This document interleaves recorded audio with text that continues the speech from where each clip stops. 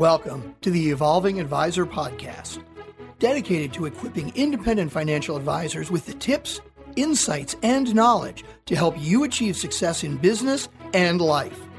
Host Jeff Concepcion shares 30 years of experience as an advisor, entrepreneur, and CEO. Join Jeff and the industry's top thought leaders as they help you evolve from where you are today to where you want to be tomorrow. Now here's your host, Jeff Concepcion.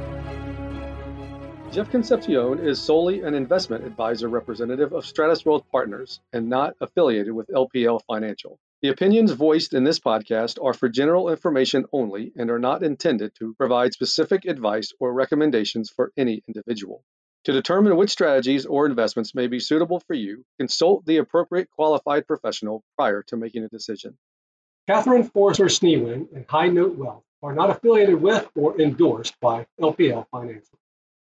Hi, this is Jeff Concepcion, and welcome to the Evolving Advisor Podcast. I'm very pleased this morning to have Katherine, Forrester, Schneewind on the podcast with us. Katherine is the founder and CEO of her firm, High Note Wealth, and she brings 25 years of management experience to the business. She founded the firm with her brother, Michael, on the belief that clients should be treated like family, and that's been the premise of how they operate their business to date. She's a current board member of the Bird Group and Schneewind Family Foundation. Katherine earned her Bachelor of Arts degree in music therapy from the University of Minnesota, so she might be better equipped than most for our podcast karaoke.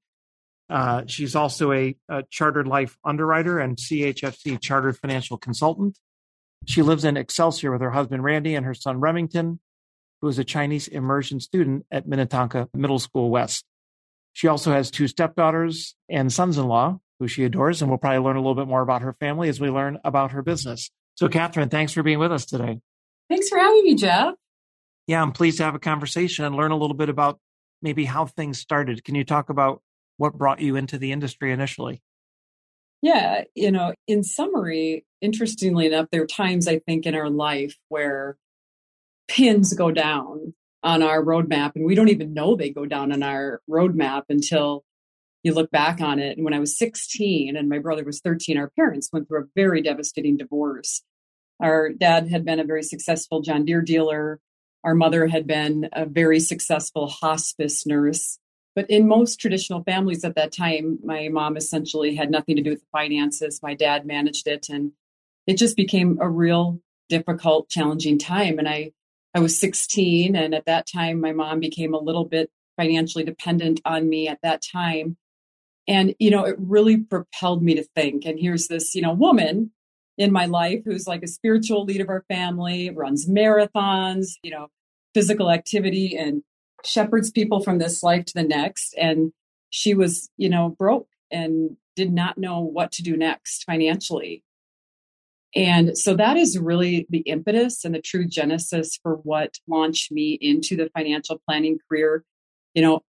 Many years later, I couldn't get rid of the thought that I wonder how many other people out there are naive about financial literacy and education and need help and need great resources. So such as any 16-year-old will do, they carry on with their life. I've been a singer since I was very young, and I moved on and got my college degree from the University of Minnesota in music. And then I sang professionally for 5 years. But after that, I decided to start digging into finances, and that's what happened. So I started going to the library, the Hennepin County Library, and researching every single thing I could find to empower myself, educate myself, help dig my mom out. And out of that was truly born the inspiration I could help others. And so I saw at that time there was a firm in Minneapolis that had about 150 men working for them and no women. And I thought, I'm just going to walk right in the front door and ask for a shot at doing this career. And that will be 26 years ago in September. So it was great. Good story. It's neat. I think people who are really effective at the business a lot of times have a personal connection, something that they experience that allow them to have empathy at a different level or a level of care or concern about clients' finances and well-being, sometimes even more than the clients have it because of a personal experience that, they want to shield other people from or help guide other people through. So that makes a lot of sense. How did that work, by the way, walking in the door 26 years ago? I'd love to, if you could recount that conversation a little bit. Oh, I sure can. I can, as I had my little, music degree tucked under my armpit and said, I want a shot at being a financial advisor. And it was, it took about 7-8 months and about at least 10 interviews. And they did a lot of psychological testing on me and so on and so forth. And, what most people don't really know is music and math are tied in the same epicenter in the brain. So some of my closest frenemies, if you will, that run wealth management practices have PhDs in percussion, master's degree in saxophone, so on and so forth. And so most people don't know that that's kind of a natural fit. People often feel like, it's a completely different category of a career, but it's really not. And so, and they came to me and said, you know what? Our testing shows that you'd be quite good at this, but we're not sure if you will actually enjoy it and find satisfaction in it. And I said, well, give me a shot. Give me 12 months and let's see what I can do. And that was ancient history. So I'm really glad they took a chance on me. So how did you start to build your business and market? I assume like all of us, right? I mean, well, I shouldn't say that. Nowadays, people are sort of coming in and joining existing practices. If you were starting on your own, what did that marketing look like? And I'm curious, how did it sort of evolve as you began to have a foundation of a business? I think this is where, there are times in our career that I think it's so important that we pay attention to our gut instinct and not blow through a check engine light that's going off. And at that time, it was interesting because, of course, they trained me in and did a great job of it. And there was red letter language to use to approach, 5 people to get 5 referrals, to get 25 referrals, to go to those 25 referrals, to get 5 more referrals. There was a process and a plan in red letter language. And, if the wheel isn't broke, don't fix it. And they really wanted you to adhere to that script essentially. But I did modify it quite a bit. And the reason is because my gut instinct was telling me, who am I going to fool? I have a music degree. I've been a professional singer for a while. Like, I don't want to be inauthentic. It's so important for me to be authentic. And so I did feel extreme passion towards educating people, empowering them. That is what I wanted to do. I felt called to do. So I shared that with them. But in addition to that, I also shared like, hey, I'm brand new at this. I've been in the business 6 months or whatever. And I have chosen to align myself with some very wise strategic partners that have been in this business a decade or 2 decades or longer, that are world-class money managers and financial planners, that I'd love the opportunity to introduce myself, or introduce them to you with myself and see if jointly we could help you add more value to your current financial situation. So I outed myself essentially and just said, hey, we both know I'm new at this, but I am passionate about it. I really do believe this could be what I want to do long term, is to really add value to people's lives financially in the way that my mother couldn't, let's say. And I'm also aware enough that I don't have the experience necessary to do that. And there's only one way to get started, and that is to do some joint work. So that's really how I built my career the first 5 years. And was there any similarity, or did any similarity or commonalities develop relative to clients? Were they sort of all over the place? Were there little niches that you slowly were working towards developing? What did that look like? Yeah, it was anyone who could fog a mirror, right? Yeah. At that point. Very familiar. By the way, I had a few clients that were barely fogging a mirror, and I still was thrilled to have them in the early days. So that's exactly it, Jeff. You understand completely. I knew about 5 people I could call. I was a transplant. I'm from a teeny tiny town in the middle of nowhere in South Dakota. And I went to the big city of Minneapolis and, went to college. So I didn't really know a lot of people. So I had to call those 5 people, sit down with them, authentically tell them how thrilled I was to have this opportunity and why I felt it would be a good fit and why I was confident I could add value with the right team, and get 5 referrals from each one of those. And just like I said before, that's how it expanded. So if you fast forward a decade, were there firm changes, or were you able to stay at the same firm that you started at? Was my first question. And the second question is, did you develop some type of a specialty over time as you did that, whether it was the type of clients you were working with or a particular knowledge of estate planning or qualified plans or business owners? So 2 questions. Yeah, so I would say for sure, the answer to that question is I stayed with the same firm for 23 years and went into the independent RIA space just about 3 years ago now. But I stayed at the same firm for 23 years because it was a great firm and I was very happy. But I did go against the grain. Right away in 1996, I told them I want to be an investment specialist. And the firm was very focused on the life insurance, disability insurance side of the business at that time. And wealth management was new really to that firm at that time. And if I recall this correctly, there was really one person out of about 150 working there that was doing investments. And I was just fascinated and intrigued by the stock market. I absolutely wanted to do that. And so I kind of went against the grain, even against the better coaching and judgment I had. And I said, well, hey, I'll make you a deal. I'll work to help add value to the defensive side of people's portfolio with their insurance products, 8 to 5, Monday through Friday. But then I'm going to become an investment guru in the evenings and weekends. And that's what I did. And that was what I ended up being known for inside of the firm, was the investment leader inside of the firm after, a few years, and loved it. And I'm still passionate about that side of the business. With that being said, you really can't win a holistic financial planning game without playing defense and offense. And so I still believe holistically in auditing and protecting the defensive side of a client as well. So that experience really got me to where I am today. And that all makes sense. So talk about what it looked like to exit the environment that you're in and go into the RIA space. I wonder if there was some, just from the way you described things, some complexity, because there could have been a lot of joint work relationships. So how difficult was it to unwind, and what sort of led you to whatever platform that you ultimately ended up on? How did you sort of rank and determine where you ultimately wanted to bring your practice independently? Yeah, I think, again, spent a lot of time on that, a lot of soul searching on that. It was very much so a challenge to leave. I felt very much so I wanted to increase enterprise value of my firm for the long haul. I also felt that I had sadly outgrown the firm I was with, and that based on my education, expertise, and the world-class team that I had built, that we should be allowed to do more complex things for our high net worth clients. And as I was expanding, it wasn't as much a model of that firm. I set a very meaningful intention when I chose to exit the firm. And I want to be really clear about this, because I still care and love that firm and feel very much so it was a great firm. But there's just a lack of transparency when you go to make a move from one firm to another firm or to the independent space. And that really bothered me. I lost a lot of sleep over that. But I set the intention that I was going to exit peacefully, confidently, and turn toward them. And so I was in a position where 2 years before I left, I did share with them that there were 7 specific things that needed to get changed in the next 2 years. And I would turn toward them. I would help them. I'd volunteer my time. I'd do whatever I could to get these things in place. But if we couldn't get there, then I was going to have to make a different decision, and I did.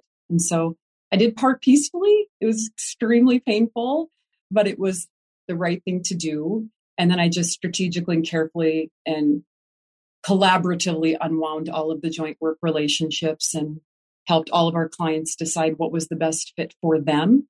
And I'm proud of the way that was, even though it was never easy. It wasn't easy. And then, so I would say, it was just time. It was my time. It's just that simple. It was written that I was meant to be independent, that we had grown to a place where I needed less red tape. And we were qualified to do some of the things we were asking to do. But because the firm was so large, they, couldn't allow everyone to do those things. So it was just time.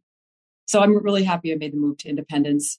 And it's been by far the best move for high note wealth, for our clients.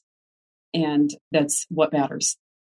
And so talk about how the business is constituted today. What does it look like relative to the employees and structure and services you're providing, and maybe the platform that you're using to do that? Sure. We use Dynasty Financial Partners is who we partner with as our consulting group. They've been phenomenal at helping us stand up on our own, and also now helping us grow and consider things like mergers and acquisitions and extreme growth strategies, talent acquisition, and these kinds of things. And so we ended up hiring them as an outside consultant. That was a great decision because we knew we wanted to stay extremely focused on our clients and the growth of our company. We have 200 high net worth clients, 200 households. We have 7 full-time staff members, 3 CFPs, and that's kind of the makeup of our firm today. We love working with very successful women. We work with a lot of different groups, but that is our niche. That is our specialty. That's where I get a lot of energy and give a lot of energy is to women who are very successful. Maybe they're going through a transition, but maybe they're not. And that's kind of what the firm looks like today. And we're kind of back to growth mode right now again, too. So it's getting even more fun and interesting. No, that sounds fantastic. So from a tech suite, are there certain tools that you rely on to deliver, whether it's on the planning side, the trading side, the CRM side? Maybe talk a little bit about the tech suite and what your experience has been there. Oh, geez. Well, you know what? I hate to tell you this, Jeff, but you're asking the wrong person. You'd have to interview my brother on that one, because as the CEO of the firm, I actually do not make any of the technology decisions. I make all the vision decisions, financial decisions, and lead the company in its growth initiative, and then see our best clients. But I can tell you that through Black Diamond, eMoney, Schwab, we've had a lot of success. We're actually working on another platform right now that we're considering using, but we've found the technology side of things in the RIA space to be much more user-friendly, much more efficient. And I think that's really important, because as you continue to network and grow into the higher net worth space, the demand for more advice and sophistication is there. And you need to be even more efficient with your, let's say, trading, customer service, running plans, running estate plans, charitable remainder trusts, so on and so forth. Some of the premium financing cases that we do, you just have to be more efficient, and you need more sophisticated tools to do it. And when you're in an independent space, you can have any of those tools at your fingertips. Yeah, I guess that's the advantage of open architecture, probably, right? That there's just the universe opens up a little bit, and whether it's technology or product or vendors, there's should be really almost no limit to what you can access to benefit the clients. Well, that's right. So it does take, a village to figure that out, because that's the double-edged sword. Being independent is, okay, you're independent, you can do anything, use anything, but what's the right thing, for your clients and your target market, and where your target market's going to be in 3 or 5 years from now. And so it takes a little bit more time and heavy lifting to figure that out, but so worth it. So worth it.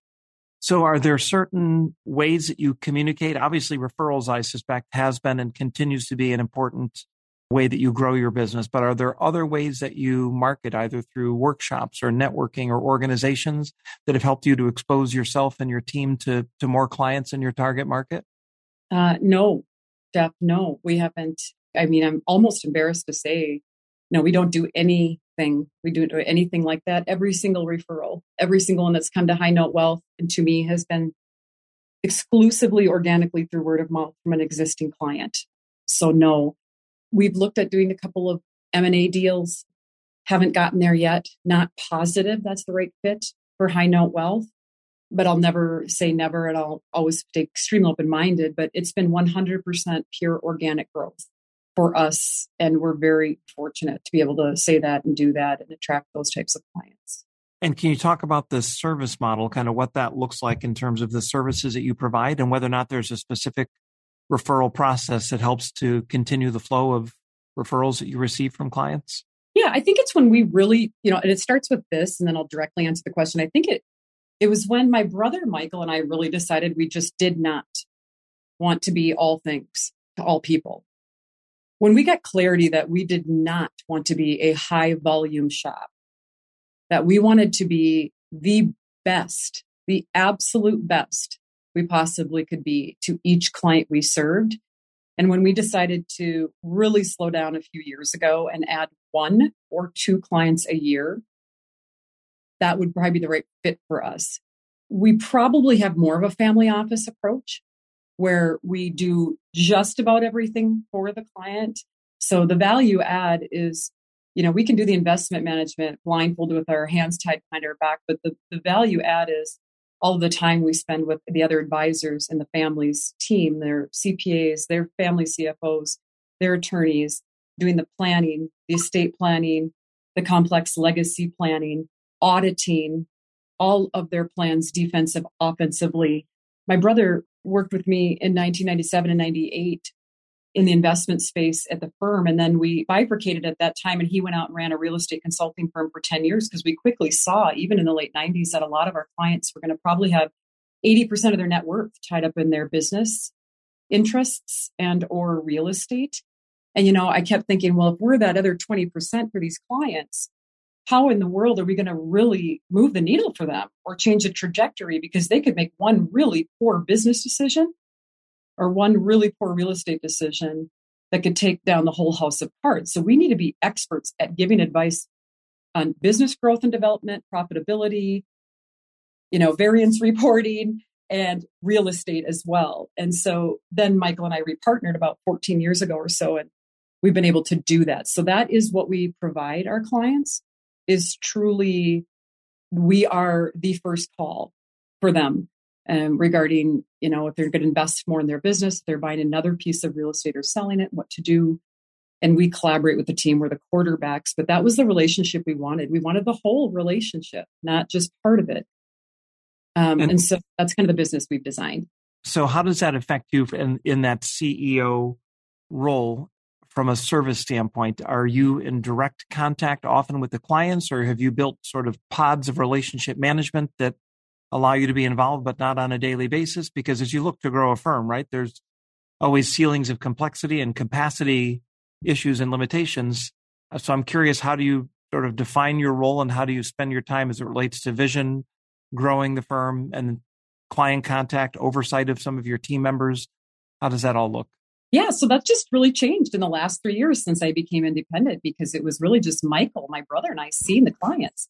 And then now we've added a very experienced 20-year veteran CFP who is so amazing.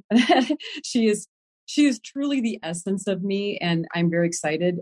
And we've added her to the mix, and now she's seen about 100 of the clients. And now we've been able to take that down to about 100 of the clients that my brother and I are servicing. And that's given me that 50% of my capacity back to do really cool things, like Dynasty Financial Partners sent me to Boston, MIT, to get my CEO certificate. And so I was able to add that educational experience into the, practice for the last year, which has taught me a lot about growing the company and becoming more the director of client services versus more of the hands-on day-to-day. And so I'm able to kind of cast that vision and get back into growth mode now that we've recovered, if you will, from making the move to independence, which is a heavy lift, and can kind of get there. So I'm just starting to scratch the surface of that a little bit more, but I enjoy it. I love it.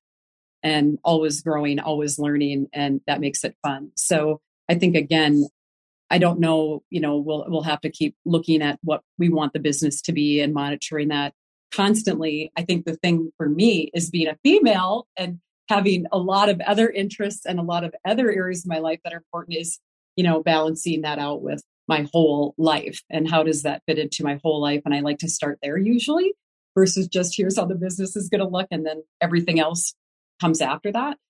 So we'll see, but I'm loving the CEO role, and I'm loving the vision role and the oversight, and I'll continue to find the right teammates.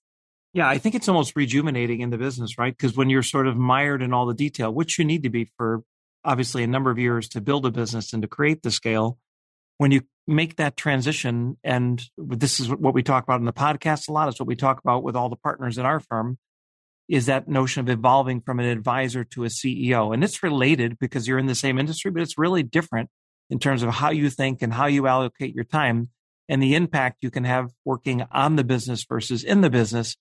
I think a lot of people get rejuvenated because it's a whole different lens on the career and kind of where you're at and where you'd like to see your firm go in the future. Yeah, I think you're right. I think you don't realize sometimes that after you have done the same thing for 25 years, it's time to get refreshed or get out, probably one or the other. And my decision at this time is to get refreshed. And I'm feeling that way. I'm feeling like it's time to go into growth mode again and continue to find the right people to partner with that I feel will continue to best serve our clients. And then I can just love on them more, and I can just spend more time with them and get the right referrals and go from there. So I agree with you, Jeff, completely. Yeah, that's a good segue maybe to a final question. As you kind of look at the future of your shop and your team, where would you like to see things a few years down the road from now as you guys are growing and evolving? What does it look like at the enterprise level? Is there anything that changes at the client experience level in terms of resources or tools you'd like to bring to bear? So I guess maybe a fast forward look, 3 or 4 years down, what might things look like if things move as planned? Yeah, I think they will. I'm really confident of that just because we've had a pretty consistent trajectory for these 26 years where I don't really know if there's ever been a time where I haven't kind of decided to take the business a certain direction. And we've ended up there ultimately just because I believe so much about being intentional.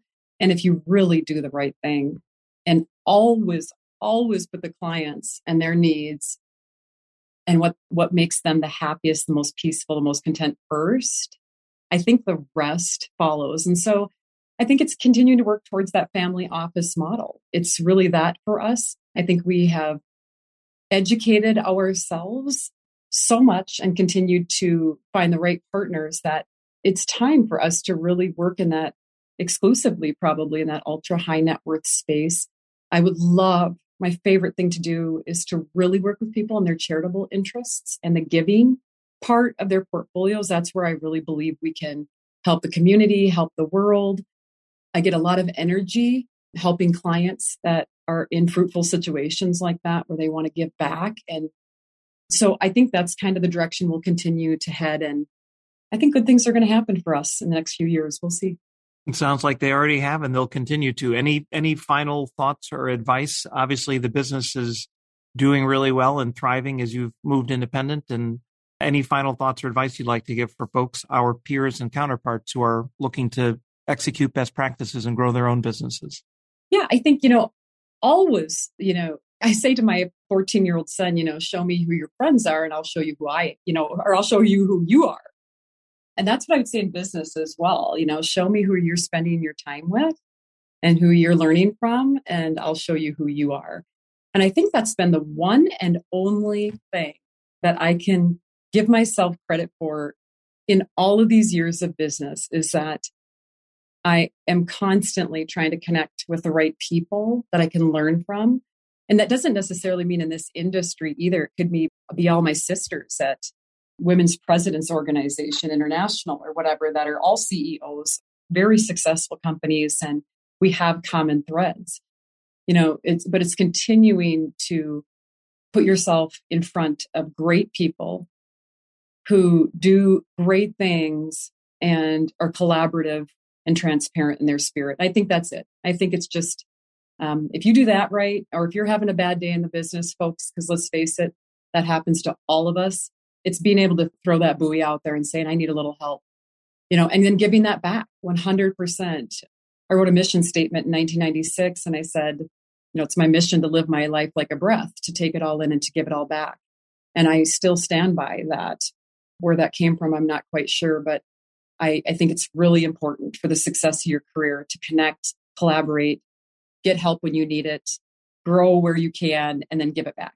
So I hope that helps somebody out there. Yeah, I think it does. I think the key is you surround yourself both personally and professionally with quality people, and it's going to elevate you to be the best version of yourself. So I think about people I know personally and professionally that I've seen who don't put themselves in a good environment around good people.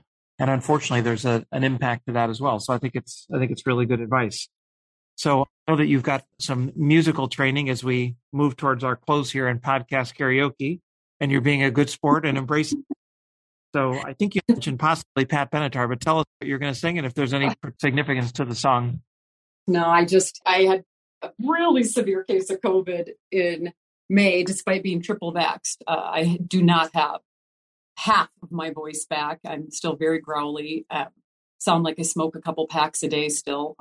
So anyway, despite being able to sing French, German, and Italian arias, or a country that I sang professionally for a long time, I'd have to growl it out. I sang in an 80s rock band, cover band, for about 15 years.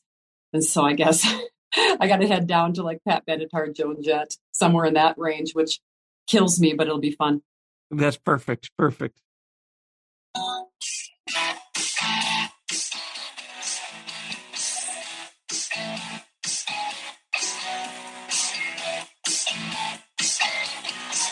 Well, you're a real tough cookie with a long history of breaking little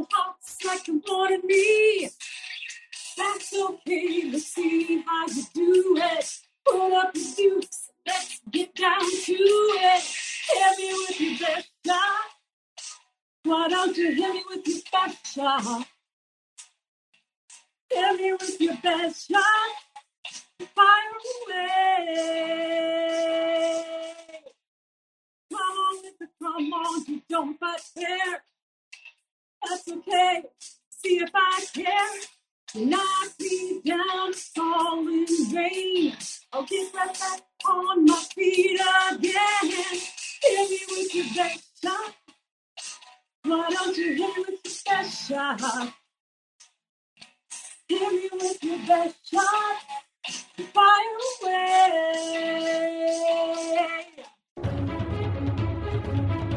Thanks for listening to The Evolving Advisor. If you enjoy the show, please subscribe and share it with your colleagues.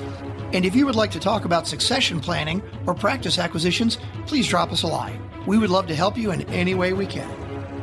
Advisors associated with Stratus Wealth Partners may be either 1, registered representatives with and securities offered through LPL Financial, member FINRA SIPC, and investment advisor representatives of Stratus Wealth Partners, or 2, solely investment advisor representatives of Stratus Wealth Partners and not affiliated with LPL Financial. Investment advice offered through Stratus Wealth Partners, a registered investment advisor and separate entity from LPL Financial.